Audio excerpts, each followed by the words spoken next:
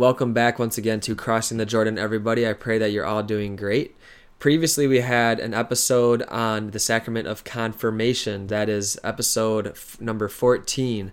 It's called Confirmation, Receive Power from on High, and it's our own participation in being strengthened in the Holy Spirit, be sealed with the gift of God, and to strengthen us in our journey to become more conformed to the heart of Jesus, and for mission, to become fully alive with the Holy Spirit. So it's our own mini Pentecost after baptism, and it's from the laying on of hands through the bishop or the priest designated by the bishop, and the use of oil.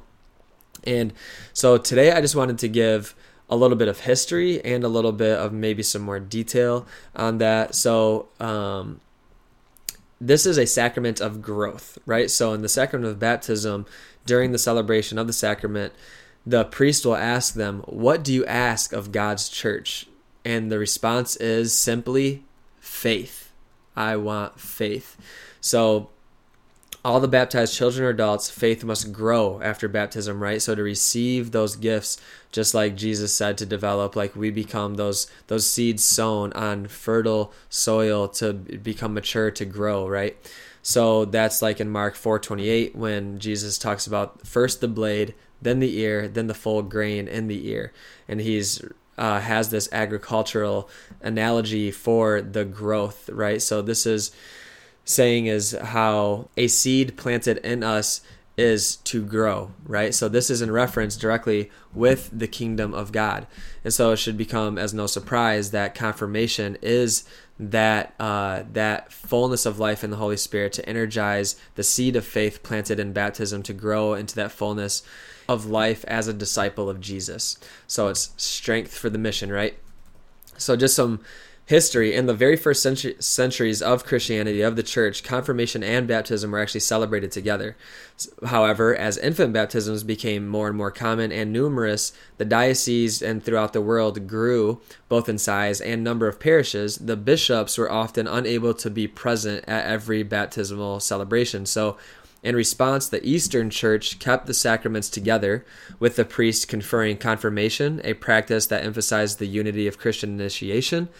In contrast, the Western Church wanted to reserve the completion of baptism to the bishop, which led to the temporal separation of the two sacraments. So the Western Church, like here in America, the Latin Rite, that's one of the 24 rites of the entire Catholic Church. The Western Church believed this practice more clearly expresses the communion of the new Christian with the bishop and connects the new Christian with the apostolic origins of Christ's church. And that is actually from the Catechism, paragraphs 1290 and 1292. So these are some developments of the use or the practice of confirmation. So it goes all the way back to the Old Testament when there is ritual anointing of king or prophet. And what are we confirmed as? Priest, prophet, and king. We're baptized into Jesus, right? And we see that in 1 Samuel 16, 12 through 13, the ritual anointing of king or prophet. And in the New Testament, the Holy Spirit is present at Jesus' baptism, as we see in Matthew 3 and John 1. And Jesus promises the Paraclete, the Holy Spirit, in John 16 and Acts 1. And we receive the descent of the Holy Spirit at Pentecost in Acts 2.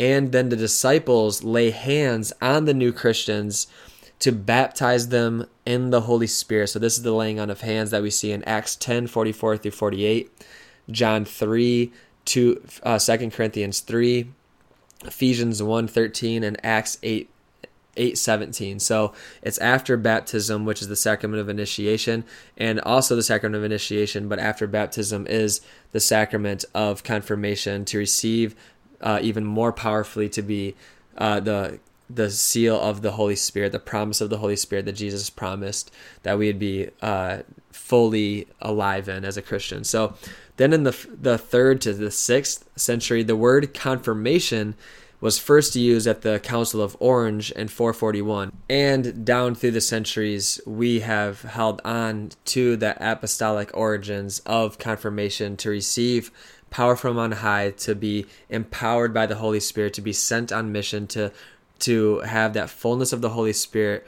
whose role is to reveal Jesus to the world in the believers of us Christians, that ultimately reveals the Father's heart. And so we become united to him and union with him on mission to do his will everywhere we go, to bring heaven to earth.